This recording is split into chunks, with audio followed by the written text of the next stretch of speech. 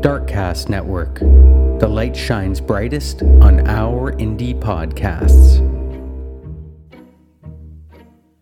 Hello, listeners. We're so very happy you could join us here at Darkcast Network for our holiday stories. The first part of our holiday special focuses on those who have been on the naughty list, some of them for many years. Are you wrapped in your favorite blankie and have your comfort snacks nearby? I certainly hope so. On with the show. Hi there, and happy holidays, everyone. My name is Raven, and I'm the host for Rogue Darkness, the podcast that uncovers how the misinterpretations and misinformation surrounding witchcraft, the occult, and other beliefs have led many to do unthinkable crimes. From ritualistic killings and the demons that live in all of us, to exploration of the macabre and delving deep into the unknown. Let's explore the darkness of mankind, one crime at a time. In honor of the Yuletide season, I wanted to tell you a tale of German folklore, originating in the Palatinate region of Europe, and which has since migrated to the States, having a current place in Pennsylvania lore. This is the tale of the sometimes endearing, but also many times terrifying companion of St. Nicholas, a character known as Belsnickel. Belsnickel is said to be often adorned with animal fur, rather dirty and even severed clothes, and he will sometimes even make his appearance while wearing deer antlers atop his head. His appearance is actually where his name itself came to be. The German word Bels translates to fur, and Nickel refers to St. Nicholas. His name also changes based on who is telling the tale. Sometimes people refer to him as Chris Kinkle, Beltsnickel, Pelsnickel, and sometimes even as the Christmas woman, when he appears to children while dressed in women's clothing. Much like the children's beloved St. Nicholas, who would bring treats to those who were good throughout the year, Belsnickel too keeps track of children's behavior throughout the year, choosing whether the children he visits deserve holiday treats, or if they'd rather be disciplined for their naughty behavior. Belsnickel is said to arrive at children's homes 2 weeks before Christmas, carrying a switch in his hand for the naughty girls and boys, while stowing lots of cakes, candies, and nuts in his pockets for the well-behaved and nice children. Upon his arrival, the children are asked to answer some questions for him, or to sometimes even sing him a song.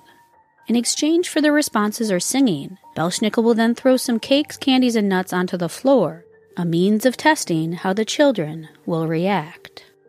If the children immediately jump at the treats, the Belsnickel will uncover his switch and threaten to swat their hands or back with it. But the children who proved they were good all year and respected the Belsnickel are rewarded with the treats that he had brought with him. The tale of the Belsnickel has long since served as a reminder to young children that it's never too late to stay out of mischief, especially before Christmas, since he arrives 2 weeks prior. It's a tale to help children to remember to think twice before they misbehave. If you enjoyed this legendary tale of Germanic lore, you'd probably also like my holiday episode from last year where I covered the legend of the Christmas Scarecrow. It's an eerie tale that actually has roots based on real historical events and individuals, so definitely go give it a listen. And for even more eerie episodes involving everything from lore and possible demonic possessions to ritualistic sacrifices and cult persuasion, definitely check out Rogue Darkness wherever you listen to podcasts. Ho, ho, ho, ghoul fiends! 'Tis I, Santa Ash! Just playing, y'all. It's just Ash. I know, though. I was convincing, huh? Well, in case you're new around here, I host Creepy Tapas with my best friend, Jordan. We love being on the Darkcast Network, where we share our tiny tastes of terror with y'all every week. We dive into some crazy topics like vampires, murderous clowns, demonic possessions, and more, exploring the reality behind the fiction, as well as movies and books that are inspired by the true-life terrors. We wrap up every topic with a terrifying true crime case, all centered around our weekly theme. Today, we have a very special task. Behold, the naughty list. Killer kids on film and in reality. Everyone we talk about today deserves coal for Christmas. Not even the foil-wrapped, crunchy chocolate kind, just the regular kind. Blah. He saw when you were sleeping what happened when you were awake. He knows where all the bodies are hid, so your soul is his to take. Nice. Well, hey y'all, I'm Ash. And I'm Jordan. And today we're gonna get into The naughty list. Kids are creepy.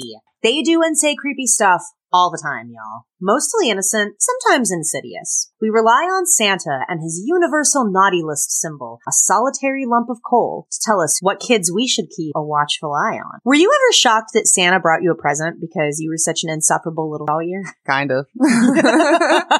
He's really forgiving. I think there are some kids who kind of qualify as forever naughty, though.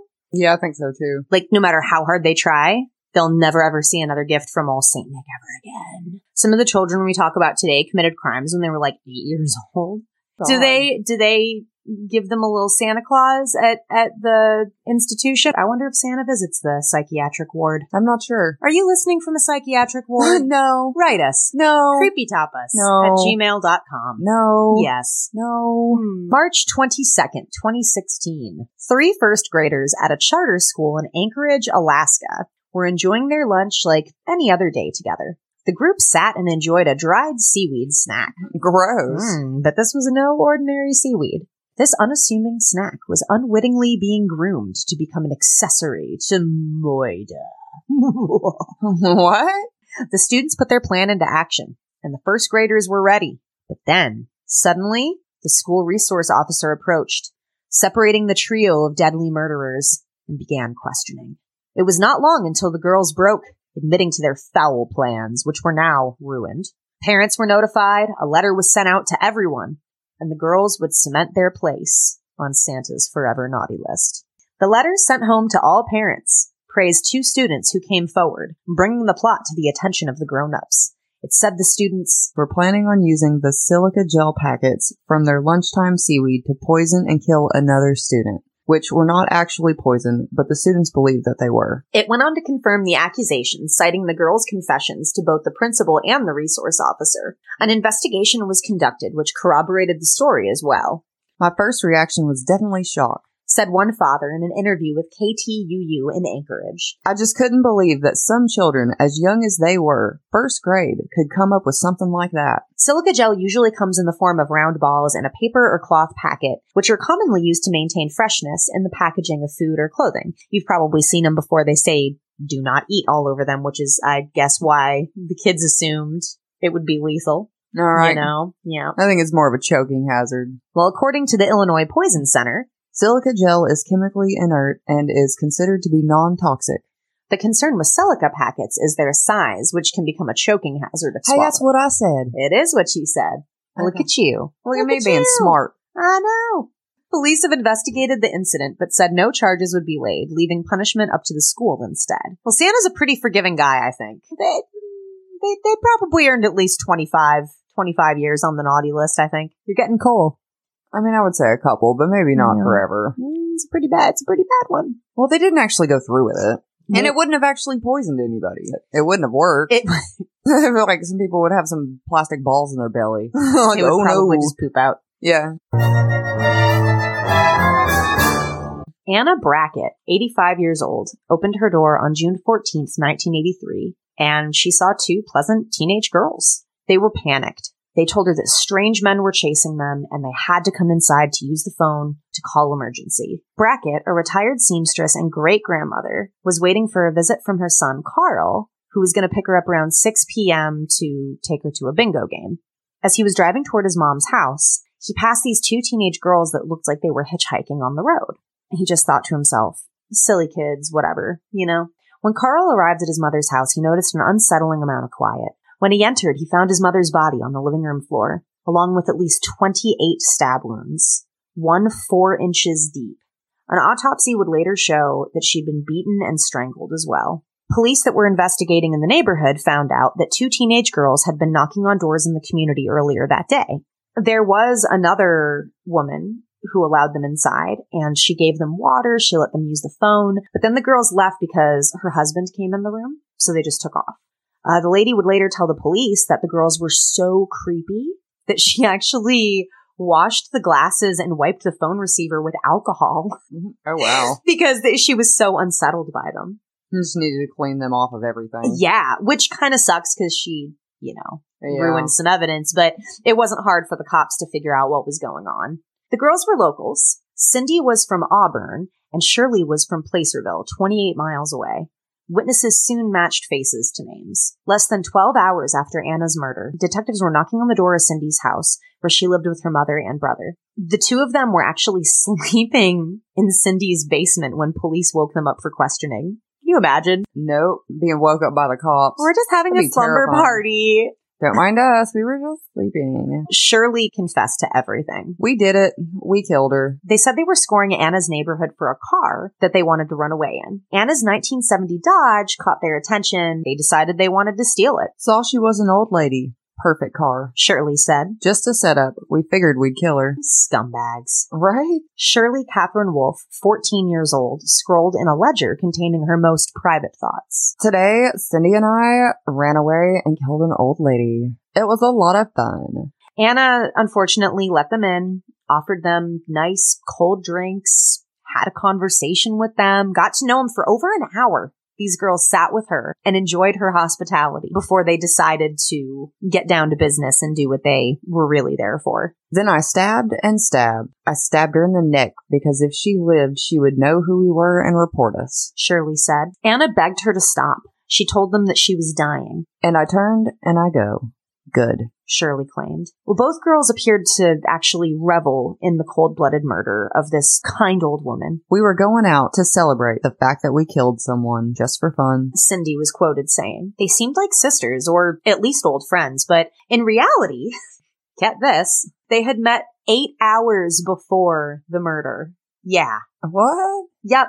They shared this crazy blind rage. They both had really, really, really bad childhoods.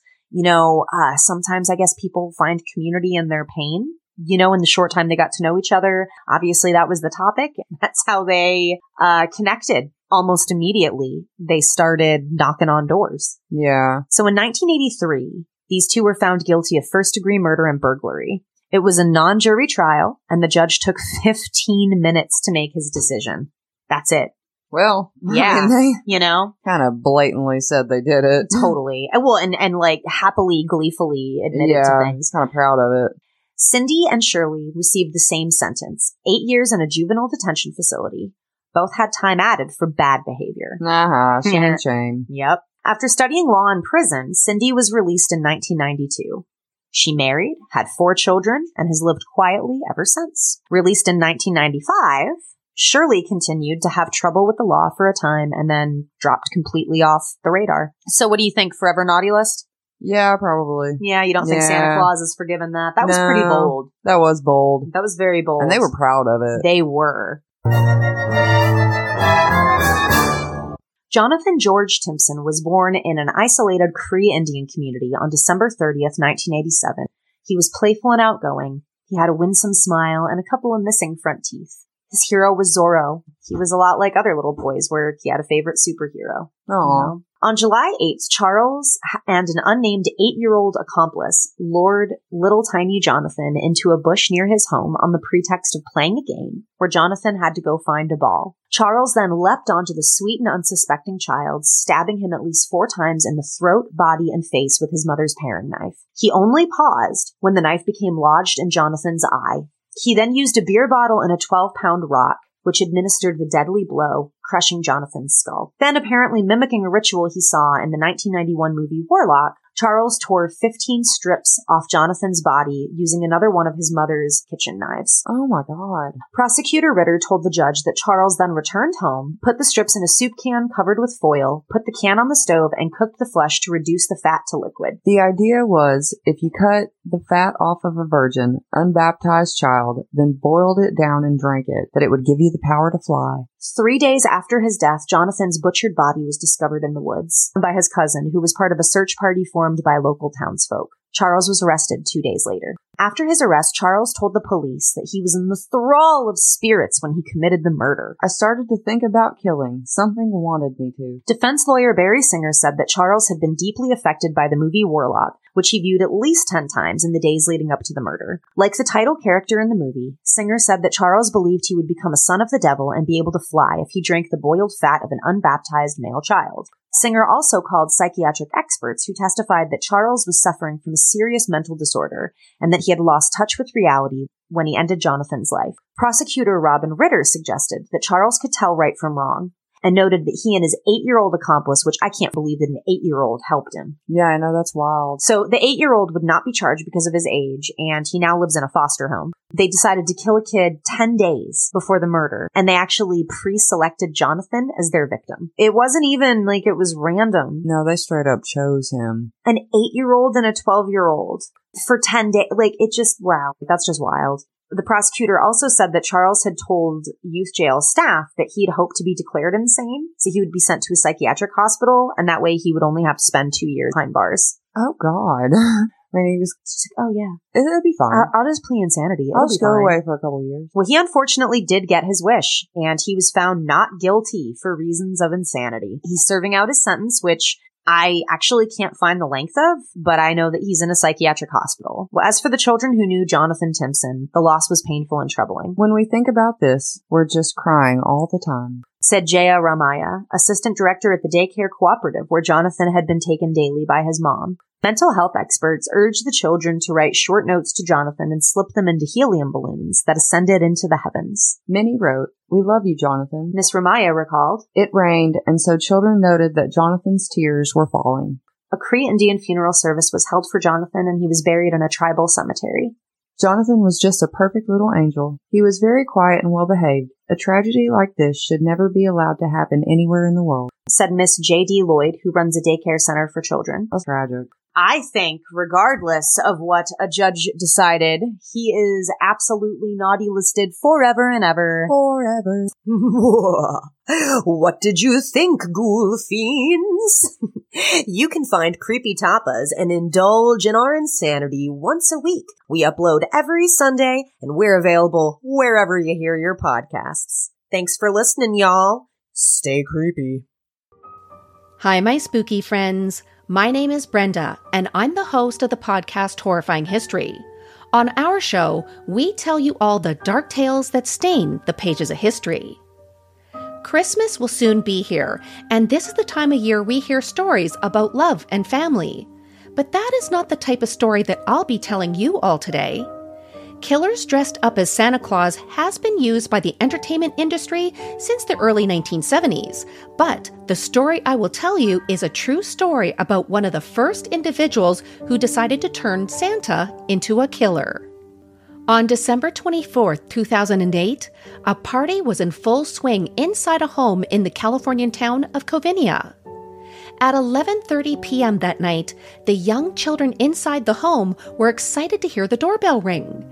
They started to gleefully call Santa's name as an 8-year-old girl opened the door. But behind that door was no normal Santa. This Santa was carrying a large wrapped gift in one hand, and as the girl went to give him a hug, he pulled out 2 handguns out of his Santa pants and shot that girl in the face. This Santa was not there to spread any sort of holiday cheer. He immediately started to shoot his weapons into the group of over 20 party guests, since he was actually there to get his revenge against his former in-laws, his ex-wife, and anyone who would get in his way. As panic and fear flowed through the party goers, one person quickly realized who this Santa actually was: Bruce Pardo. 45-year-old Bruce was the recently divorced ex-husband of the homeowner's daughter Sylvia. There was not one single drop of love or goodness in his soul as Bruce shot indiscriminately at members of Sylvia's family as his very own niece lay near death in the doorway. Bruce would take 9 lives that night in what was later called the Santa shooting spree. In the days after the massacre, people started to talk about why they thought this could have happened. Some said that Bruce and Sylvia's marriage fell apart after Sylvia found out that Bruce had a secret child with disability that he cut all ties with. Others just didn't want to believe that Bruce could do anything wrong.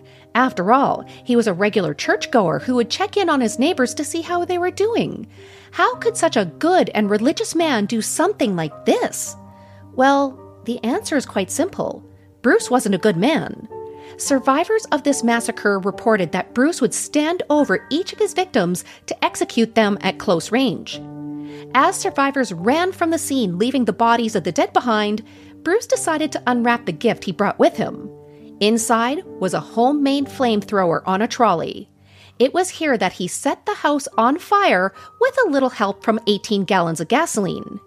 It took about 2 hours to put out the fire, but believe it or not, the 8-year-old girl survived with another young child that Bruce had shot in the back. Now that the home was ablaze, Bruce had a problem.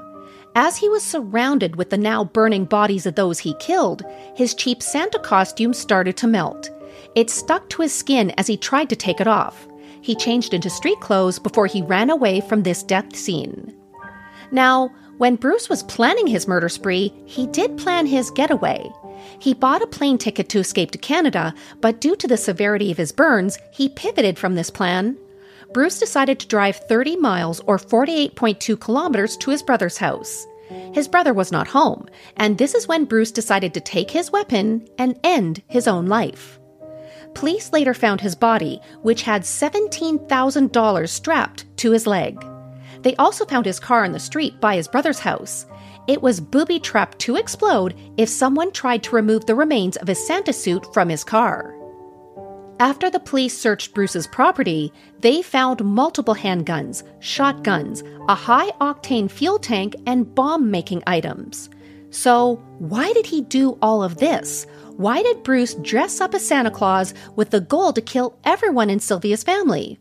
Well, we'll never know for sure, but some believe that after Sylvia divorced Bruce, he became obsessed in making her pay for the hurt he felt. He started his evil plotting, and he decided that he wasn't just going to take her. He was going to use this as an opportunity to wipe anyone she'd loved off the face of the earth. Instead of using this holiday to celebrate and show people that he loved them, Bruce decided to take this holiday to introduce his evil onto our world. We at Horrifying History wanted to tell you this tale for a reason. The Christmas season is supposed to be a time of happiness and love, not hate. It is a time to appreciate all of those who are in your life and fill your life with good tidings and joy. From the Horrifying History family to yours, may the magic of the holiday season fill your heart with joy, peace, and love. You can find Horrifying History wherever you find your favorite podcasts. You also can find us on Facebook as Horrifying History, on Instagram as Horrifying_History, and on Twitter at HorrifyingHIST1. Hello, I'm Ashley, the host of Fuck That, a true crime podcast, and today I'm going to share the story of a figure that encompasses the spirit of Christmas. As winter approaches and the days become shorter, there is a cheer that fills the crisp air. The spirit of the holidays is growing as families get ready to spend Christmas with the ones that they love the most. Children are always on their best behavior this time of year, eager to ensure a top spot on Santa's nice list, guaranteeing they get wonderful presents instead of a large lump of coal. Children in Central Europe look forward to St. Nicholas's arrival once before Christmas, on the eve of St. Nicholas Day, which occurs on December 6th. The night before, children carefully place a shoe in front of the fireplace or their front door, eager to wake up to it filled with small gifts and candy from St. Nicholas himself. However, the eve of St. Nicholas Day is not all that it seems. In fact, once the sun sets on December 5th and the sky falls black, Krampusnacht, or Krampus night, begins. Late at night, while tucked cozily into their beds, young children may hear the tiptoe of Santa on their roof as he prepares to bring the children joy. But some children may hear something far more menacing, the sounds of Krampus, St. Nick's devilish companion. Krampus, son of hell, the Norse god of the underworld, roots back to pre-Germanic paganism during the winter solstice. Half goat, half devilish man, Krampus is the antithesis of St. Nicholas and Christmas cheer. Naughty young children awaken to the sound of Krampus's cloven hooves tapping, filling the once peacefully silent night with terror. The lucky ones will awaken, only to find that Krampus has taken away the small gifts that St. Nicholas had left. The unlucky children, however, will come face to face with a monster beyond their wildest little imaginations. As Krampus slowly makes his way up to their beds, children are paralyzed with fear as they gaze upon the nightmare that has come to punish them. Krampus, 7 feet tall, is covered in dark, mangled fur. His body wrapped in chains and a sack is neatly draped across his shoulder. The sack makes it easier to bring the children with him back to hell. Atop his head sits long, gnarly pointed horns with large, bulging eyes nestled menacingly below. Gripped tightly in his clawed hand is a bundle of birch rods that he uses to dole out one of his many forms of punishment. As Krampus gazes upon naughty children, he lets out a wide smile, revealing his long and pointed tongue, salivating at the thought of consuming naughty children for his dinner. That is just one of the many fates that the unfortunate may face when they encounter Krampus. Some naughty children get away with a mere beating from Krampus's birch rods. Others, Krampus takes down to the river to drown. And while many would consider those children that Krampus feasts upon as unlucky, there are some that Krampus selects to bring back with him to the depths of hell for eternity. The terrifying story of the antithesis to St. Nicholas originated in folklore as early as the 1600s. Over time, Krampus evolved into a cloven demon and was incorporated into Christian winter celebrations. While Krampus represented the menacing side of the holidays, homes across Europe and eventually the United States began to embrace him lovingly. Krampus has become an integral part of the holiday spirit in many European countries. From Krampuskarten, Krampus-themed Christmas cards filled with rhymes and poems, to Krampuslauf, Krampus runs where adults dress up as Krampus and run through the towns. The spirit of Krampus is very much alive, maybe more than the spirit of St. Nicholas. So, before you tuck your little ones into bed, remember, St. Nicholas doesn't come until it's dark out. Make sure children are safe and sound. One can never be sure if Krampus is lurking in the shadows or not, waiting to drag the children to hell.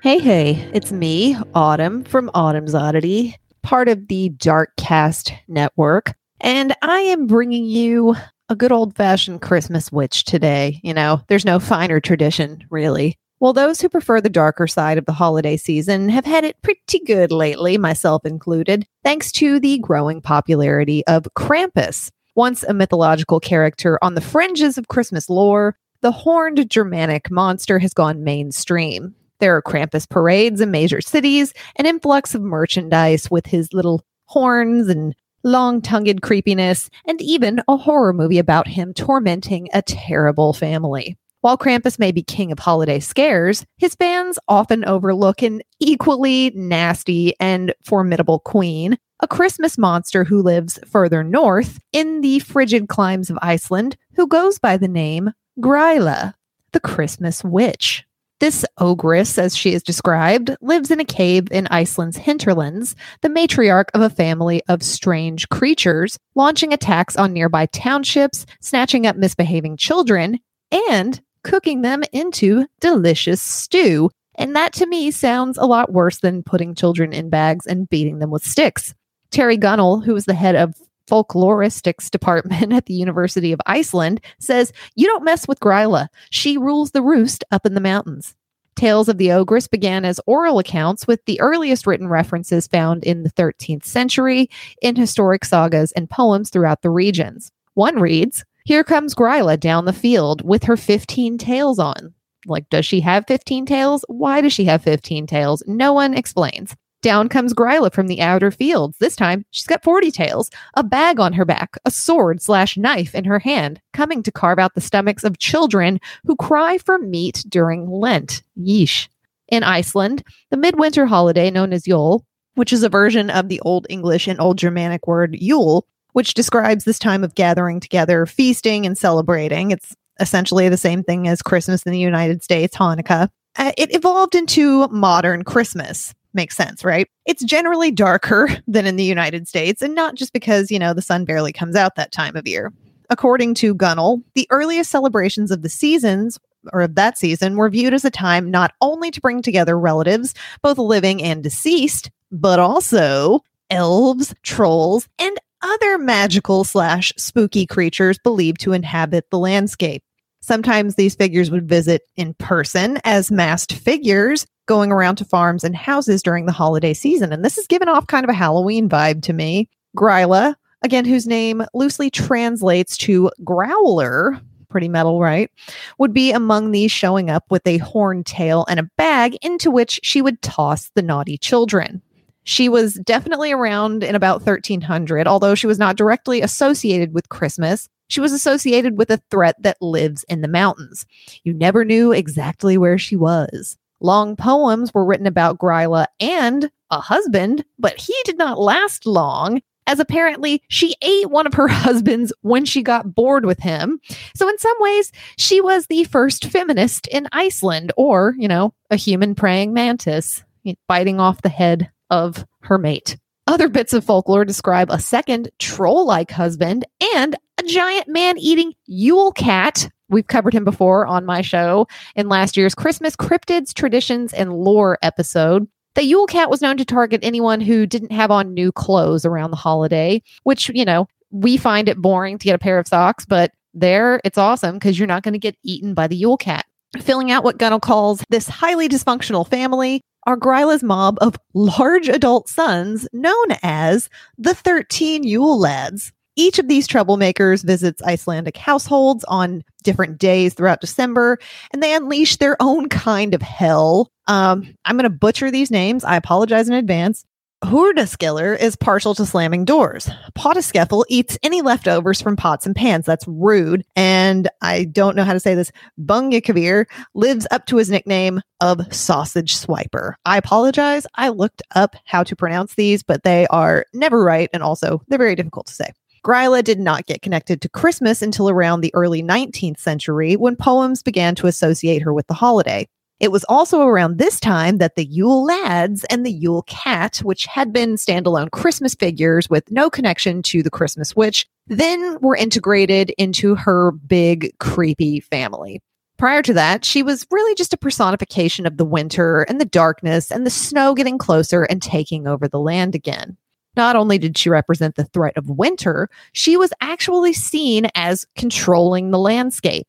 Historians explain that Icelandic people understood themselves to be more like a tenant of their harsh environment, where glaciers, volcanoes, and earthquakes are dominant, and viewed mythical creatures like Gryla as the ones who were really running the show. Yeah, that's a lot of power, right? And still today, children are apparently terrified of Gryla in Iceland. The historian that I just talked about, he said that he's visited children's play schools to demonstrate drawing skills. And if he draws Gryla, then 2 or 3 terrified children have to leave the room because it's just too strong for them. That it's apparently a living folklore there. And she's really never stopped being embraced as a living figure. You apparently see her all around Reykjavik. She's just never really gone away, which I think is pretty cool.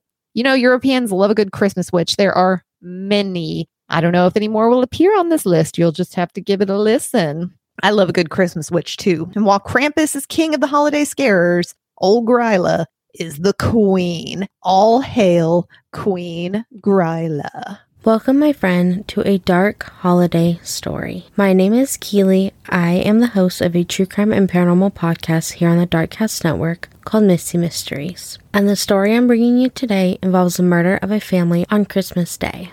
Going back 2 weeks before Christmas of 1929, a 41-year-old tobacco farmer in Germantown, North Carolina, named Charles Lawson, took his 37-year-old wife, Franny, and 7 children, 17-year-old Marie, 16-year-old Arthur, 12-year-old Carrie, 7-year-old Maybelle, 4-year-old James, 2-year-old Raymond, and 4-month-old Mary Lou into a town 13 miles away for a Christmas surprise. This surprise was a shopping spree for fancy clothes before the family went to a photo studio to take a family picture. The surprise was surprising to not only his family but the community. The Lawson family weren't struggling, but they were not well off. Most families at this time, living off of what the Lawsons did, never got to have pictures taken due to how expensive it could be, especially after buying all new clothes for such a large family. The Christmas surprise seemed very unusual to many people, especially for those learning about this case today, knowing that on Christmas Day, Charles did the unthinkable to his family. December 25th, 1929, started off with Marie waking up early. She needed to get started on her 2-layer cake she was baking and icing for the family's festivities. While Marie baked, Arthur was sent to town to go get shotgun shells for their family's traditional Christmas rabbit hunt. And the 2 middle girls, Carrie and Maybelle, were on their way to visit their aunt and uncle's farm. Carrie and Maybelle would sadly never make it to their aunt and uncle's farm that day. The 2 girls were the first to fall victim to Charles' senseless attack on his family. Charles hid behind their tobacco barn, waiting for Carrie and Maybelle to walk close enough to him. When the girls finally got close enough, Charles shot the 2 middle girls. He then bludgeoned the girls to ensure that they had died and placed them inside of the barn. He then headed to the family's home, where his wife Franny was sitting on the porch. Charles shot Franny, killing her before moving inside the house to shoot Marie, who was screaming after seeing what her father had done.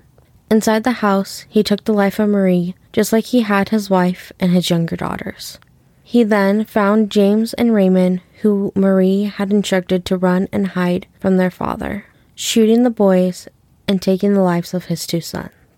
Charles showed no mercy for any of his family, because he then went to baby Mary Lou, where he took her life by physically attacking her and fracturing her skull. After butchering his family, Charles laid them all down in the home with pillows under each of their heads and their arms crossed over their chest. Charles took to the nearby woods after this, pacing in a circle around a tree, while Arthur returned home to see what had happened to his family. Help came to aid Arthur, and so did an unwanted crowd. Hours after the discovery of the family's massacre, one single gunshot rang from the woods near the home. Arthur and the police officers followed the gunshot to find that Charles had taken his own life with a suicide note by his feet. The suicide note offered no explanation to why he did what he did. There has been theories blaming a head injury Charles sustained months before this, and the possibility that Charles got his own daughter, Marie, pregnant, but ultimately we do not know why he did this. In the end of it, 16-year-old Arthur was the only survivor of his father's senseless crimes. He had to bury his family while friends, neighbors, and strangers made a tourist attraction out of his home. Everything in the home was left as it was. People would just walk through the house to see the blood of the Lawson family on the floor of their home and the blood-soaked pillows that Charles put under his family's head. Some even took raisins off of Marie's Christmas cake as souvenirs. This cake had to be covered with glass to preserve it while it acted as a tourist attraction. This was an awful event in history that brought out some of the worst in the community. The Lawson family Christmas massacre has truly left a stain in the history and on the holiday. Hello and happy holidays from Sinister Story Hour. My name is Steph, and I'm so glad you're joining me, along with all my other partners at the Darkcast Network, in this holiday celebration of naughty and nice. We all sincerely thank you for your support in 2022.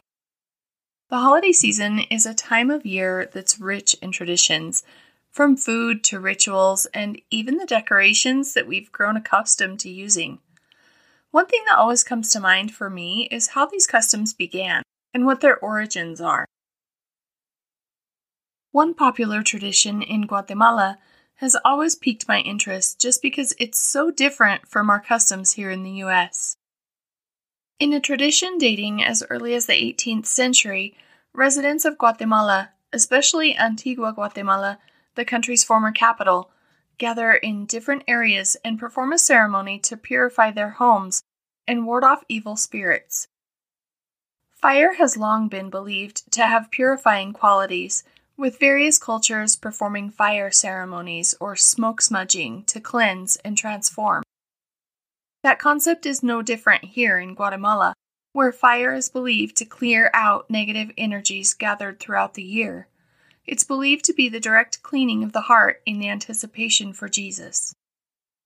The ritual I'm speaking of is called La Quema del Diablo, or the burning of the devil. It's the way for all Guatemalans to banish negativity and unclean spirits and usher in the Christmas season. It is believed that negative energies or unclean spirits can gather in our dwellings and cities, building up and leading to bad luck or negative experiences. By burning the effigy of the devil, they are ridding the space of the negative energy and can begin the following year with a clean heart and spiritually cleansed environment. I also believe that there's an element of symbolism to this as well, as they are putting faith in this process that they will start anew from the ashes of the past year's failures. There's also a religious component to this ceremony, as they are preparing to celebrate the Virgin in the coming days.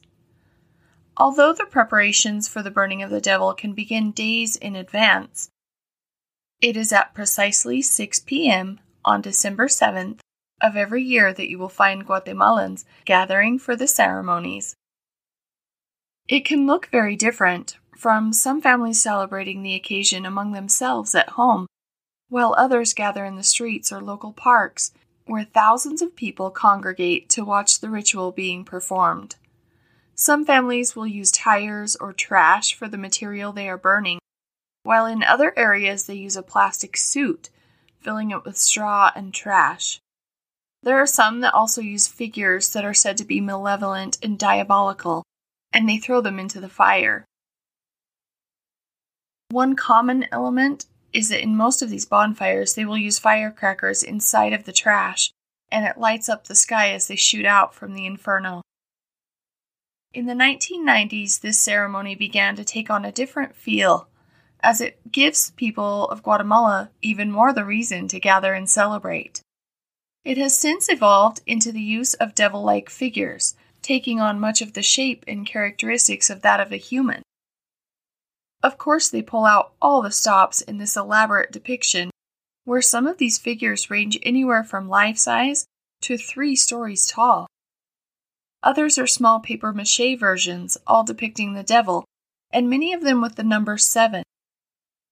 I couldn't find the exact significance for the 7, other than it being December 7th when they celebrate, but also it came to my mind that 7 is the number often associated with God. It's also no surprise that over time the process has become more commercialized. There are hundreds of street vendors that sell piñatas in the shape of a devil. They come in all sizes and styles, and you'd be amazed at seeing how many are sold in the days leading up to the celebration. There are also street vendors that pass by to sell souvenirs, including devil horn headbands that light up, and many of the children will don those during the party. As is custom in most Latin regions, the festivities also include some delicious food. There are stands where traditional food can be available for patrons and participants in the events. Some of the foods that are popular are buñuelos, tortas, and a spiced eggnog called rompope. I should also add that this celebration is not without controversy. Just the environmental aspect alone has become a reason for objection. Where before it was mostly paper that was being burned, now some residents have begun to burn trash, including plastic and rubber, and some even furniture items, causing even more air pollution in these large bonfires. La Quema del Diablo has always been held on December 7th, the eve of another huge celebration for the Guatemalans. December 8th is the day they observe the Feast of the Immaculate Conception, where the Virgin Mary is celebrated.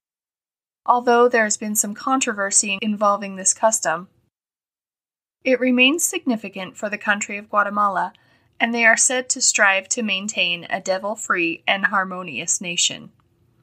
Thank you so much for joining me. I love to learn of other cultures and customs, so if you've experienced La Quema del Diablo, I would love to hear about it. Once more, happy holidays from Sinister Story Hour and the Darkcast Network.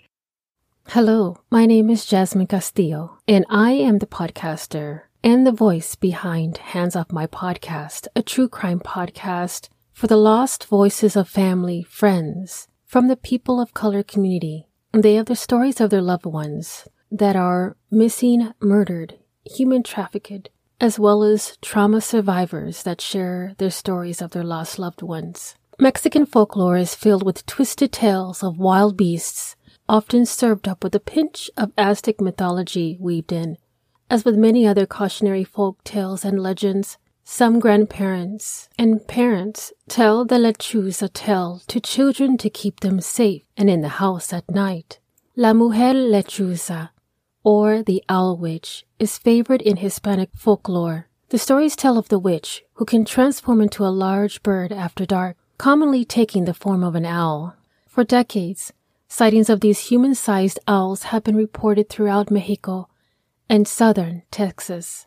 The origins of the lore of Lechuza started centuries ago, and it is rooted in Mexican and Tejano folklore. Some believe that Lechuzas are women who were murdered by their lovers and live to seek revenge on those who wronged them. Lechuza is thought to control the souls of men and bring them to their deaths. Though it is true, intentions are often unclear because she makes deals with both good and evil people. The lechuza is not necessarily malevolent. She merely does what she must do to survive, though she usually takes an interest in activities that are dangerous or forbidden by others. It is said that the lechuza does not usually allow herself to turn into an animal unless fit for money, because she would otherwise lose her powers. Also, if the head of the lechuza changes, so does her power and strength. The worst part about it is that there isn't just one lechuza, but rather an entire cabal of women who have the ability to shapeshift into owls. There's a chance that they can hunt in packs. So basically, lechuza is a huge owl lady who kills bad children or drunkard men. A story that captures a little bit about the tales of the lechuza and its sightings. One night in San Antonio, Texas, 3 women were driving back from the marketplace. As they merged into Highway 191, they saw a large owl swoop in towards the side of the car. They tried to keep their distance, but it chased them upwards to 70 miles per hour. At this point, the car suddenly died, but they managed to pull over to the side of the road before it stopped completely. The owl was nowhere to be seen. After a few tries, they got the car started again. Once the headlights came on, they illuminated a large human-sized owl sitting on a telephone pole. It watched them intensely. Frightened, they quickly drove away. After arriving home, the driver told her husband about the incident. "Well, it must be the lechuza," he said. La lechuza is a Spanish phrase meaning the owl. Maybe this doesn't sound frightening so far, but La lechuza is no ordinary owl. No, she is a shape-shifting old woman who becomes a giant owl with 15 feet wingspan in the face of a woman. And to up the antes in creepy factor, the woman is bruja, or witch, with revenge on her mind. You see, she was a curandera, a healer, practicing white magic. But people in her village were frightened of her powers and killed her. Resurrected, possibly by selling her soul to the devil, La lechuza returned with revenge as her main objective. Now she shifts into a huge owl, lures passerbys to her hiding spot with innocent sounds such as a crying baby, and consumes the curious as her next meal. Her favorite victims, it is claimed, are intoxicated men. Throughout folklore, large flying creatures appear often. Stories like the Mothman of Point Pleasant and the Birdman are described in Native American myth. Both have similar characteristics, and witnesses' reports are in the thousands. These kinds of creatures are eerily common. On the American side of the border, there are many indigenous communities who have similar legends of gigantic birds collectively classified as thunderbirds. These huge nocturnal birds are in the oral histories of the peoples of the Southwest and the Pacific Northwest, and can be found among the Algonquin, the Ojibwe, and Winnebago. According to people who have claimed to see the La lechuza in real life, these witches have the ability to drain a car's battery in order to render persons helpless on the road. One of the stranger aspects of the lechuza legend is that her strange tie-in with storms. Mystics believe that their owl witches are capable of causing thunderstorms out of the blue. According to Tejano's tales, if you notice strange thunderstorm pattern in your area, a lechuza might be linked to it. No one knows why stormy weather is so deeply tied to these witches and why it's linked to birds. One of the more positive rumors about La Lechuza deals with the people she chooses to attack. According to this rumor, La Lechuza only attacks people who have done evil things to women or have evil in their hearts. If you see a Lechuza and she doesn't attack you, it means that she's there to warn you of tragedy. Even so, the vast majority of people who have close run-ins with Lechuza never seem to live long after. Her trademark noise isn't a hawk-like screech or an owl-like hoot. Most often, the whistles occur in batches of 3. She might even whistle or screech annoyingly outside your window until you're so irritated that you open your window and will pounce on you and scratch your eyes out. Some believe that it is a way that these witches communicate to one another. Others say it's a noise that they make when they are about to start hunting. Considering how unsettling La Lechuza looks, most people would run as soon as they see owl woman nearby. That's why they tend to be crafty when it comes to finding their prey. To lure people into traps, La Lechuza hide up in the treetops and start to mimic sounds of an innocent creature in need of help. Sometimes when they hunt, they will sound like a baby crying. Other times it will sound like a kitten stuck in a tree or a puppy barking. People who are foolish enough to venture into the woods after hearing those sounds are never seen alive again. If you believe the rumors to be true, there are ways to ward off these creatures. If you shoot at it and it doesn't die, you die instead. If any part of Lechuza touches you, even a feather from its wingtip, you will die. If you dream about the creature, that means someone in your family will die. In many stories, the Lechuza has been killed, but when the sun comes up and the body of the bird transforms back into the body of a haggard witch, there are several things you can do to ward off an attack of the creature. Hanging a rope with 7 knots and outside your front door or on your porch shows the creature that you acknowledge and respect it and will leave you alone. Or, if you see the creature flying at you, an attack can be repelled with a combination of salt and chili powder thrown into the Lechuza's face. Line your home with salt. For some reasons unknown to us, salt is universally viewed as a material capable of warding off evil. Unsurprisingly, Lechuzas can't stand salt. Placing some nearby will prevent them from lurking near your home. If salt and chili powder are not handy, you can always recite the Magnificent, in Spanish, La Magnifica, a Catholic prayer taken from the Gospel of St. Luke, where the Virgin Mary is praising the power of God. It is also called the Canticle of Mary, and it celebrates the Visitation, the second joyful mystery of the Holy Rosary. The prayer must be recited in the normal manner and backwards. Well, I'm not sure if this would work. How much time would there be to say this prayer forward and backwards if a massive bird came out of the sky and was swooping down on you? In any event, it made the list of possible Lechuza repellents. One of my favorites is curse at it. You think that monster wouldn't care about foul language, but you'd be wrong. Apparently, cursing at La Lechuza will make her go away. Now, don't bother with traditional weaponry. The very same magic that makes La Lechuza shapeshift also makes her impervious to traditional weapons like knives and guns. Avoid eye contact. It believed that the direct eye contact with Lechuza can give them the ability to steal your soul or shapeshift into you. Now, could these legends of the Lechuza exist because they are describing an actual animal? If so, is there physical evidence of this animal existence? As the people of the border say, las Lechuza por regular no son peligrosas. What did this mean? That the owl is not dangerous. Normally. Felices vacaciones. Hi, this is Kelly. And this is Jenna. And you're listening to ODFM. This episode is One Deck the Halls from Murder. And we're doing this with the Darkcast Network. Yeah. Guess what? I'm taking you to Florida. Because when aren't we in Florida? The best stories they all are come in Florida. From Florida. Let's go to Florida. I'm ready. And this is a very Florida story. This is Homestead, Florida. It's just outside of Miami, just to give you a location. Okay. It was the morning of December 25th, 1979.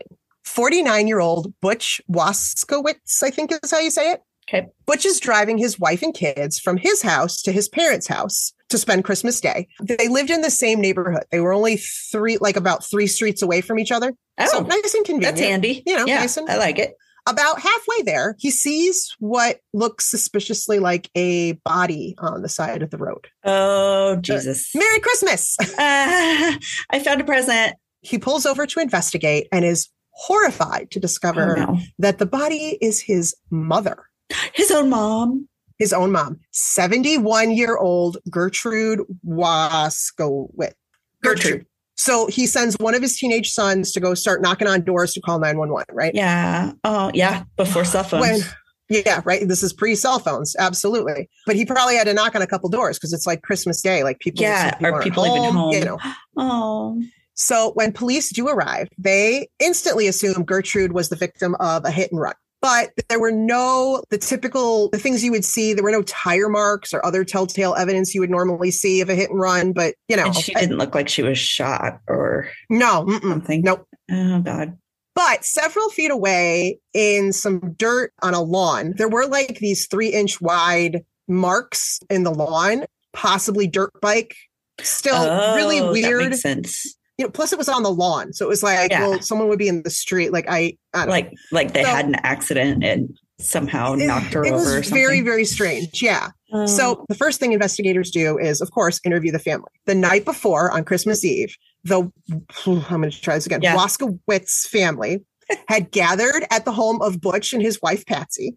Around 9:45 p.m., Gertrude and her husband, who was 74-year-old Elmo, they had gotten into an argument, which was very typical for them. They'd been married like 50 some years and they bickered and all this. Oh, yes. So she wanted to get home because everyone was coming to their house for Christmas Day and she had food to prep. And yes, you want to clean and get everything. Right. That's stressful. He's still like playing cards, smoking cigars. He wasn't ready that's to leave. So annoying. I know that feeling. Right? Come on. So everyone had been drinking a lot of eggnog. There was people were tipsy and stuff. So Gertrude decided, fine, I'm going to walk the 3 blocks home. Oh, Gertie, not alone. Butch and Patsy were like, don't think that's a good idea. You've also been drinking and all this. But she was a very stubborn lady. Okay. One of them that you didn't want to mess with. So no one wants to mess with her when she's angry. It was Florida. So it wasn't cold out. They don't get snow there. It was the safe neighborhood. It was the 70s. People walked places. That's true. People hitchhiked everywhere. Yeah. Exactly. So it wasn't like completely strange for her to do that. And it was 3 blocks away. Yeah. She was a very capable woman. So everyone's like, okay, Elmo wasn't going. Elmo wasn't moving. So when investigators went to speak to her husband, Elmo, they were immediately suspicious. Uh-oh. He didn't seem concerned about his wife at all. No reaction to being told she was dead. They asked why he hadn't reported her missing when he came home that night. She was supposed to walk. Yeah. And then he came home and you wouldn't think she's going to go out anywhere else. She'd been drinking. And right. Stuff. She'd been drinking. She was walking home. Right. Elmo, what'd you do? He said he got home after midnight. All the lights were off in the house. He assumed that she had finished her preparations and had gone to bed. So they're like, well, wouldn't you have seen her in the bed? And he was like, well, sometimes he slept in the spare room because she complained about how he snored when he drank, which legit. Yeah. Snore more when they drink. So then they were like, okay, well, why didn't you report her missing in the morning then? And he said, just wasn't aware that it was already late enough that guests would be starting to arrive. Like la in his own little la-la land. Clueless. He's probably used to her doing everything for him. Right. And they're like, well, she didn't get up or anything. And he was like, well, lately Gertrude hadn't been taking her medication as regularly as she was supposed to on some days. And so it caused her to sometimes sleep really late. Longer. Yeah, because she wouldn't remember till later in the day, and sometimes they made her tired, and then she went to bed late. He had all these answers, but it still was like a little weird. Yeah, it's weird. He never checked in, he's like, it's quiet. I'm going to enjoy my time. He wasn't. This is fantastic. He wasn't going to complain. Oh, I should note also that when police did arrive at Elmo and Gertrude's home, they had surprised Elmo while he was kicked back in his favorite chair watching football, not a care in the world. That sounds like what happens at my house on Sundays. Right. Yeah. We're like, oh, the house isn't being prepared? I wasn't even aware. I'm watching the game. Yeah, because he doesn't help. When the autopsy was finished, it was determined that the cause of death was not likely a hit and run. Whoa. Gertrude had multiple contusions and lacerations up and down her back, as well as one on her forehead. Like somebody beat it out of her somehow? I don't know how you get it on your head and then your back. Or maybe like got hit from the back and then you hit your head when you hit the ground. Yep. I didn't think about that one. Okay, yeah, that could be it too, right? Cause of death was listed as blunt force trauma by an unknown object, approximately 2 3/4 inches wide, oblong, with kind of like 2 curved teardrop shapes next to each other. Very weird. Like not something, right? Yeah, I was first thinking you were going to say like 2x4 or something like that. Right. Baseball bat. Like, yeah. This is weird, right? The coroner, who had grown up in Canada, was an avid hunter and noted that the marks on her back looked suspiciously like deer prints. Does this sound familiar to you at all? Wait, what? This sounds like... Yeah. It sounds like that song. Yeah. Grandma got run over by a reindeer walking home from our house. Oh my God. Gotcha. So Grandma really did get run over by a reindeer. Grandma really did get run over by a reindeer. Although in Florida, all of the details of that story are completely made up by me. It's fantastic. Based on the lyrics of the song. That's fantastic. Well, happy holidays from Kelly and Jenna from ODFM. Happy holidays. Happy holidays. So if you want to hear more true crime stories tied real in with ones. real ones. You know, we tie our stories in with a lot of our own special brand of dark humor. Yep. And you can find us on your favorite podcast platform. We release new episodes every Monday. Yeah. Happy holidays from us and the Darkcast Network. Hello, everyone. This is Regina King, and sitting all the way in Portland is my ever beautiful partner. Hi, I'm Lynn, the docent of darkness. And we are Disturbing Interest. We are a terrible mysteries, horrible histories podcast out of Seattle. And we are part of the Darkcast Network. This is our Christmas crossover, and I'm just going to apologize right now for what's about to happen. Lynn, what are we telling these fine people about? So, Noswaith, or good evening in Welsh. We're going to talk about the magically weird tradition of the Merry Lwyd of Wales. So like Germany and Austria, they have Krampus, right? The terrifying Krampus parades. Sweden has the Gavla goat that is the target of like arsonists across the land seeking to burn this giant straw goat. One of my favorite Christmas traditions there. Yeah, anytime like you can do massive mayhem and destruction, I'm here for that holiday. But I feel like Wales looked at the landscape of weird holiday crap and they were like, hold my harp. So like Wales, the birthplace of my great-great-grandfather, Willem Harris, has an extra super delightful tradition that marries both like creepy spookiness with bardic tomfoolery. Ooh. To create legendary song battles between innocent Welsh householders just trying to eat their like cheese and crackers and beer in peace of a winter's evening. Okay. Yeah. This sounds like some straight up D&D nonsense happening right here. Oh, yeah. I know this part. This is some weird. I'm here for it. So basically, just trying to hang out, trying to have their snacks. And this giant spectral horse skull on a pole wrapped in a bed sheet and decorated with like festive holiday tinsel and baubles comes by and is like, knock, knock. And it's next level bizarre. And I think we are both 100% here for it. So let us dive into what the actual holy heck is going on in Cymru, which is the Welsh name for Wales, when it gets to the darkest, coldest part of the year. So this tradition is in the same vein as wassailing, which is a very old custom in the British Isles of going door to door to visit your neighbors, singing and offering an exchange of gifts for a drink of cider or spiced ale from the wassail bowl. So the origins of the song, here we go, a wassailing. Among the leaves so green. Yep, here we go wandering. Yep, exactly. It's from this kind of wassail tradition. And like back in the day, it would happen around 12th night, which was like the 12th day of Christmas, which is what, 12 golden birds, lords leaping, something like that. I don't know. All I know is there was a mess. Yeah, you should not give people that many birds. Like, please don't give me that. No, not even for Hanukkah. Like, I'll even take 8 days of underpants before I will take 12 days of random birds. I don't care if you put down a plastic cloth before giving me said bird. That many geese, that's a lot of hissing. The geese are mean. Geese are very mean. So this normally, like this kind of wassail thing would usually happen in early January. And now that tradition has been replaced in modern times by caroling, which also takes place also earlier in the kind of 12 days of Christmas cycle, usually before and right around Christmas itself. So like instead of, I don't know, hits from the communal ale bong and rowdy drunken songfests, you get all the Dickens carolers showing up at your door singing Little Drummer Boy. That's kind of the tradition that we're coming out of. But Wales was like, you know what? Let's get real weird with this. So the earliest instance of this tradition of the Merry Lude was recorded of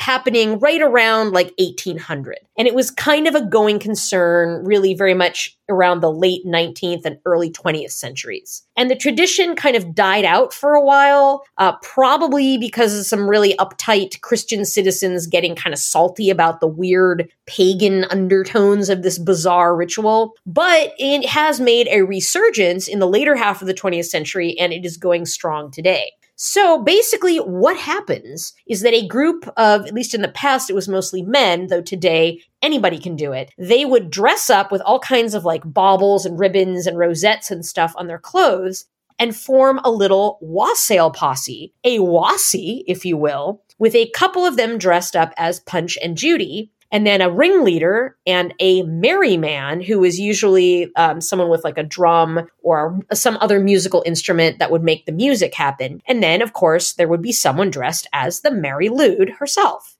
I can really see this happening at Renaissance fairs. In fact, I'm pretty sure I was part of one of these at a Renaissance fair. Totally. So basically, what the Merry Lude is a horse skull, like an actual skull from a deceased pony, or you can make it out of paper mache if you don't just, I don't know, have a horse skull lying around like you do. And it would be mounted on this tall wooden pole, and then a white cloth, like a sheet, would be draped beneath it that would kind of cloak and hide the person that was holding the pole. You know? Yes? I always find myself asking questions about logistics in our stories. Like, that's the one thing that gets me more than anything out of history is the logistics behind it. Well, you know, it's good upper body strength. You have to kind of be fit to Merry Lude, I guess. Maybe, oh my God, forget like jazzercise, ludercise. You know, really good for the upper body, just you and that pole. You don't need a shake weight. You just need a horse skull on a stick. You're good to go. That's the origin word for glute.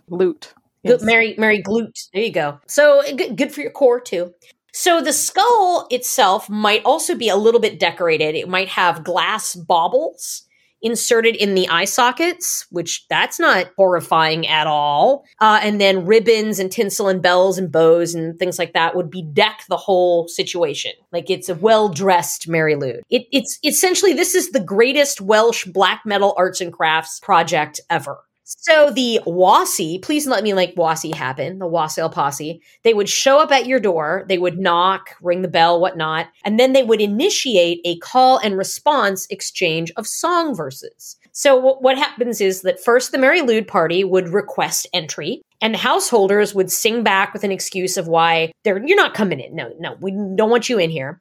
And then the Merry Lude would respond with another request to enter, and a reason that they should totally let them in. It's going to be great. It's going to be fun. And then the household would reply with another verse about why that is not happening. No. Like, oh, can't. Sorry, I'm washing my hair. Something like that. So basically, it just, they go back and forth until eventually the household just runs out of excuses and they would let the Merry Lude and company in, and mildly mayhem-filled jolliness would result. Jollility if you will, would result, and everybody would eat ale and cakes and whatnot and just kind of have a little bit of a party. And then at the end of it, probably really it isn't the worst outcome that you could hope for upon allowing a giant disembodied spectral horse head and its entourage into your home of a winter's evening. Yeah, that's kind of the basics of how the Mary Lude operates. And I thought to myself, I said, it might be both fun and educational for the listeners here to hear an example of what a modern day Mary Lude experience here in America could be like. Are you up for it? Are you up for a little role play? I already signed up for this, and the only thing that's educational about this, ladies and gentlemen, is learning why I question my life choices sometimes. Oh, this is going to be so much fun. Okay, so I'm going to be the Mary Lude, and you, Regina, you can be an innocent Welsh citizen just minding your own business, chilling out in your little Snowdonian cottage on a wintry night. I've always wanted to be an innocent. There you go. You're an innocent. You had your cheese, your crackers, your delicious warm spiced ale. You're having a nice night in. And then, knock, knock. Who's there? It's me, the Mary Lude. Michael, let me in. Sorry, wrong reference. Had to get that in there, though. I mean, hey, it's just me, your friendly neighborhood horse skull on a pole. How's about you let me in? We have some snacks, a little wassail. It'll be great. It'll be fun. Yeah. I don't know. I like my snacks. You're on a pole. It's kind of awkward. Okay, well, how about this? What if I sang a little? No. What if I rapped a little? Yeah? How can you say no to a horse skull rapping? You can't. You just can't. You can't. Now, here's a little story I've got to tell about a Welsh horse skull that you know so well. It started way back in history with Judy and Punch and the man Mary. I had a little horse named Mary Lude, just me and my horsey and Punch and Jude. Riding across the land, kicking up sand, Santa's posse's on my tail 'cause I'm in demand. One lone Mary I be, all by myself without nobody. The snow is falling down on my equine skull, the air is getting cold, the beer is getting chill. Looking for a snack, I ran into a girl. My name is Regina King. I said, howdy. He said, hi. I told a little story that sounded well rehearsed. 4 days on the run, and that he's dying of thirst. My brew was in my hand, and he was on my tip. His voice was hoarse, his throat was dry. He asked me for a sip. He said, can I get some? I said, you can't get none. Had a chance to flee, but here he comes, the Mary. Quick on the draw, I thought I'd be dead. He put his skull to my head, and this is what he said. Dear God. Did it! Now, my name is Mary Lude. I got a license to wassail. I think you know what time it is. It's time to get ill. Now, what do we have here? A Welshman and his beer. I run this land. You understand I've made myself clear. We stepped into the wind with my skeletal grin. You think the story's over, but it's ready to begin. Now, I got the rap. You got the brew. You got two choices of what you can do. It's not a tough decision. As you can see, I can wassail you away or you can ride with me. We did it. See, that's what it's like. I like to imagine back in, 1900 in Wales, you just rapping, two people with the horse skull on a pole, just rapping. The look of horror on my face at myself is just sublime, truly. And with deep apologies to you, the Beastie Boys, and every person in Wales. That is our story of the Mary Lude. And to everyone who heard me in any way, shape, or form. Yeah, sorry. We don't usually rap. No. And at this point, we would say, you might be disturbed, but you're not alone. Hi, this is Nydia from The Crime Diner. We are a Jersey podcast, and we share a variety of true crime, cults, mysteries, historical hilarities, and sometimes victim stories, and we do this within a Dinner with Friends theme. You better watch out. You better not cry. You better not pout. I'm telling you why. Père Fatard is coming to town. In the U.S., when a child is naughty, Santa will leave a lump of coal instead of a gift. But misbehaving children in northeastern France have a bigger urgency to behave. They know they have to be extra careful to mind their elders, because there, Santa takes on an extra helper. His name is Père Fatard, aka Father Whipper. While Santa is a jolly, happy soul, Père Fouettard is a crooked, shaggy old man with an intimidating appearance. Good little ones get the usual gifts from St. Nicholas, but naughty tots get the whip at best, and at worst, they get taken away into the night, never to be seen again. Except maybe in a stew. Père Fouettard's backstory will scare any kid straight. Legend has it, it all began when Père Fouettard, a butcher down on his luck in the hunting department, found 3 little boys lost in the forest and decided they would be the catch of the day. He hunts them down and chops them for meat to sell in his shop. When St. Nicholas stops by the butcher shop for meat, Père Fouettard tries selling him the boy meat. Santa, being too smart to fall for it, brings the boys back to life and decides to hire Père Fouettard as his sidekick during the holidays to punish naughty children or to scare them from misbehaving in the first place. Hey, spooky friends, it's Angelina and Aurora from Murder Murder News, the true crime cult with all of the baby goats and none of the brainwashing. Grab yourself a cup of hot cocoa and pull up a seat by the crackling fire as we dive into a Christmas story of survival. It was Christmas of 1990, and 20-year-old Lene Tita and her 16-year-old sister Trish could not be more excited. Their family owned a pretty luxurious cabin in Webner Canyon near Oakley, Utah. The girls had loved traveling to the vacation spot from their home in Houston, Texas, since they were kids. The mountains, snow, horses, and peacefulness of the family getaway had caused their mom, 51-year-old Kay, to nickname it Tita's Tranquility. This year was especially exciting for the Titas because their whole family was getting together at the cabin for the holidays. Their grandmother, cousins, aunts, and uncles were all going to be there. 76-year-old Beth, who the girls lovingly referred to as Grams, had recently recovered from a car accident. She'd been slowing down in recent years, and it was really important to everyone to spend as much time with her as possible. Lene, Trish, and their family left Texas for Utah on December 21st. Kay and Beth got to work decking the halls for the holidays. The gifts were wrapped, the tree was lit, and the stockings were hung. The two women knew how to do Christmas. On December 22nd, the family went out to do a little last-minute Christmas shopping 40 minutes away in Salt Lake City. It was a brutal winter, and there was so much snow that the best option for getting from the house to the main road, about 4 miles away, was a snowmobile. Beth, Kay, and Lene went into town to get food for the family, while Trish and her dad, 51-year-old Rolf, went to Camas, Utah, to a snowmobile repair shop. Around 3:30 p.m., Lene arrived back at the cabin with her mom and Grams. The weather was frigid, and Lene couldn't feel her fingers. She rushed inside to warm up her hands under some warm water so she could help Beth and Kay carry in all the bags. As she headed up the stairs, she saw a flash of gray dart across the kitchen. If it was one of her cousins ducking behind a door to jump out and surprise her, she was ready for them. A moment later, a man with frizzy hair came out from around the refrigerator, gun cocked and pointed at Lene. This was not her cousin. The man told her to sit down and be quiet. Just then, another man with dark hair and thick glasses came down the hallway towards them.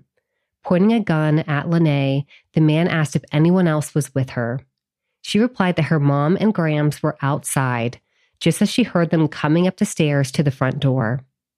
Kay pleaded with the man, asking what she could give them. She offered to get her purse and write them a check. As Lene looked around the room at the scene, she noticed the two men had already scavenged the cabin. They had opened their Christmas presents. They had gone through the kitchen and helped themselves to food. 2 rifles sat resting against the couch. Without warning, the one with the frizzy hair shot Kay in the chest. Next, he shot Beth twice in the head. Lene watched as her mom and Grams died on the ground of their once tranquil cabin. Lene started to pray and was told by the frizzy-haired man it wouldn't help because he worshipped the devil. Meanwhile, Trish and Rolf were still in Camas at the snowmobile shop. Suddenly, a wave of terror washed over Trish. Something was wrong. She told her dad her fears. Maybe Grams had fallen off a snowmobile. They called the cabin, but there was no answer. Back at the cabin, the killers were angered by the phone ringing and took it off the hook. The next time Trish tried calling, the line was dead. Rolf and Trish rushed to get home to check on their family, worrying that Trish's bad feeling had been warranted. Lene pleaded for her captors to just leave, and she wouldn't tell anyone. They told her there was too much evidence to tie them to the scene. They had to burn the house down. They dragged the bodies of Kay and Beth out onto the patio and forced Lene to pack a bag of her belongings. Lene didn't know what the two assailants were planning to do to her, but she knew she needed to get out of the house fast or they would kill her dad and her sister. She packed as fast as she could, but Rolf and Trish had hustled back to the cabin, fearing something was wrong. As they pulled up to the house, a tall man in a ski mask jumped out with a gun. Trish's first instinct was that this was one of her cousins playing a trick on her. The masked man escorted Trish and her dad into the garage and told Rolf to take off his snow clothes. The man with the frizzy hair ordered the man in the glasses to shoot Rolf. The man with the glasses froze, seemingly in fear, so the man with the frizzy hair shot Rolf in the head himself. They poured gasoline on Rolf and around the garage. Then the men poured gas around the rest of the cabin before setting it alight. The two men forced Lene and Trish to drive the two snowmobiles while they rode on the backs. That's when Trish's survival instinct kicked in. Her mom, dad, and Grams had all been murdered. She was going to save Lene, and she was going to save herself. She began plotting. She had a fair bit of experience driving a snowmobile, and she believed she could get enough speed coming around a corner to throw one of the men off the back, perhaps even into a tree. But what would her next move be? She worried the man with glasses wouldn't hesitate to shoot her sister as she drove the other snowmobile. Along the road, the girls spotted their Uncle Randy, who had stopped on the shoulder. He wondered who the men were riding along with his nieces. Had they brought boyfriends to the cabin this year? To his surprise, the snowmobile zipped past him without waving or even slowing down. Trish and Lene had seen their uncle, but didn't want to risk Randy's life by acknowledging him. They made the decision to leave their uncle and deal with their captors alone. Lene, Trish, and the two men made it back to the place where the family car had been parked. The men forced them into the back seat at knife point. They drove past Uncle Randy once again, and again he noticed the girls in the car with the two strangers. He motioned for them to stop. Trish tried to give Randy a look to let him know something wasn't right without alerting the kidnappers. Randy felt like something was amiss, but not knowing the girls were being held at knife point, he decided just to continue down the road towards the house. And then he spotted something even stranger. A man was riding down the canyon on a snowmobile in just jeans and a shirt in the freezing cold. The man was also covered in blood. It was Rolf. Rolf had managed to get up, even with his gunshot wound to the head, but as he moved from the garage back into the house, he caught on fire. He managed to put out the fire in the shower, but after discovering the bodies of his wife and mother-in-law, he knew he had to go save his daughters. He managed to get on a snowmobile and head towards the main road. That's when he ran into Randy, who could not believe what he was seeing. Rolf told him what had happened, and Randy helped him into the back seat of his vehicle. Randy had a cell phone, but there was no cell service in the canyon in 1990. He raced towards the main road, trying repeatedly to call 911. No reception. Miles down the canyon, Randy caught up to his nieces in the car. He didn't know what to do. He didn't want to alarm the killers, fearing they would shoot Lene and Trish. Could he somehow run them off the road without endangering the girls? Suddenly, the call went through, and Randy connected to a 911 operator. He told them his nieces had been kidnapped and where the car was heading. Just as he requested an air transport for Rolf, the call dropped. He soon made it to a gas station in Oakley and called again. At this point, Lene and Trish were still in the car with their captors, who had made it to the main road and were heading towards Camas.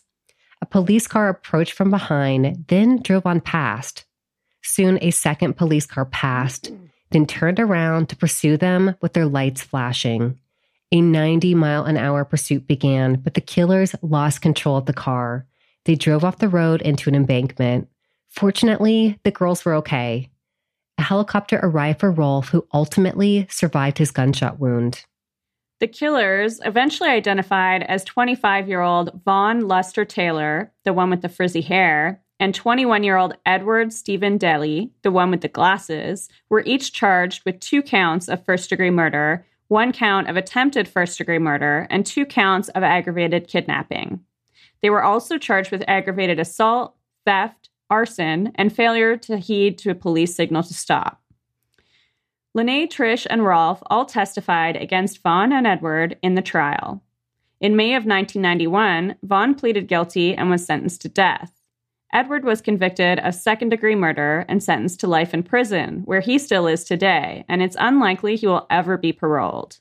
Vaughn remains on death row while working to appeal his sentence. Rolf, ever the hero, rebuilt the cabin after the fire. For the family, it was better than ever and still remains a place of healing and tranquility for Lene and Trish. Rolf recovered from his injuries but passed away in 2008 at the age of 69 from cancer with his family by his side. Lene married her childhood sweetheart Nathan, who she says changed her life. They now have a blended family with 9 children between them. Trisha is a mother of 2 little girls. She said that when she looks into their eyes, she sees both her mother and her father. She says that the incident in 1990 doesn't define her, but has helped to make her who she is today. For more on Lene and Trisha's story, be sure to check out our sources, which were Surviving Evil and 48 Hours. We hope you enjoyed this story, and we hope you're all safe and sound around with the ones you love the most. If you find yourself with some time to kill this holiday season, check out Murder News wherever you listen to podcasts, and we'll help keep you company. New episodes come out every Friday, each one featuring a story from the corresponding week in true crime history, told from a victim-first standpoint. Happy holidays! Happy holidays! We hope you enjoyed Part 1 of Darkcast Network Holiday Stories, The Naughty List. Tomorrow we'll share Part 2 of Darkcast Network Holiday Stories, The Nice List, which will be feel-good stories that you can share with your entire family.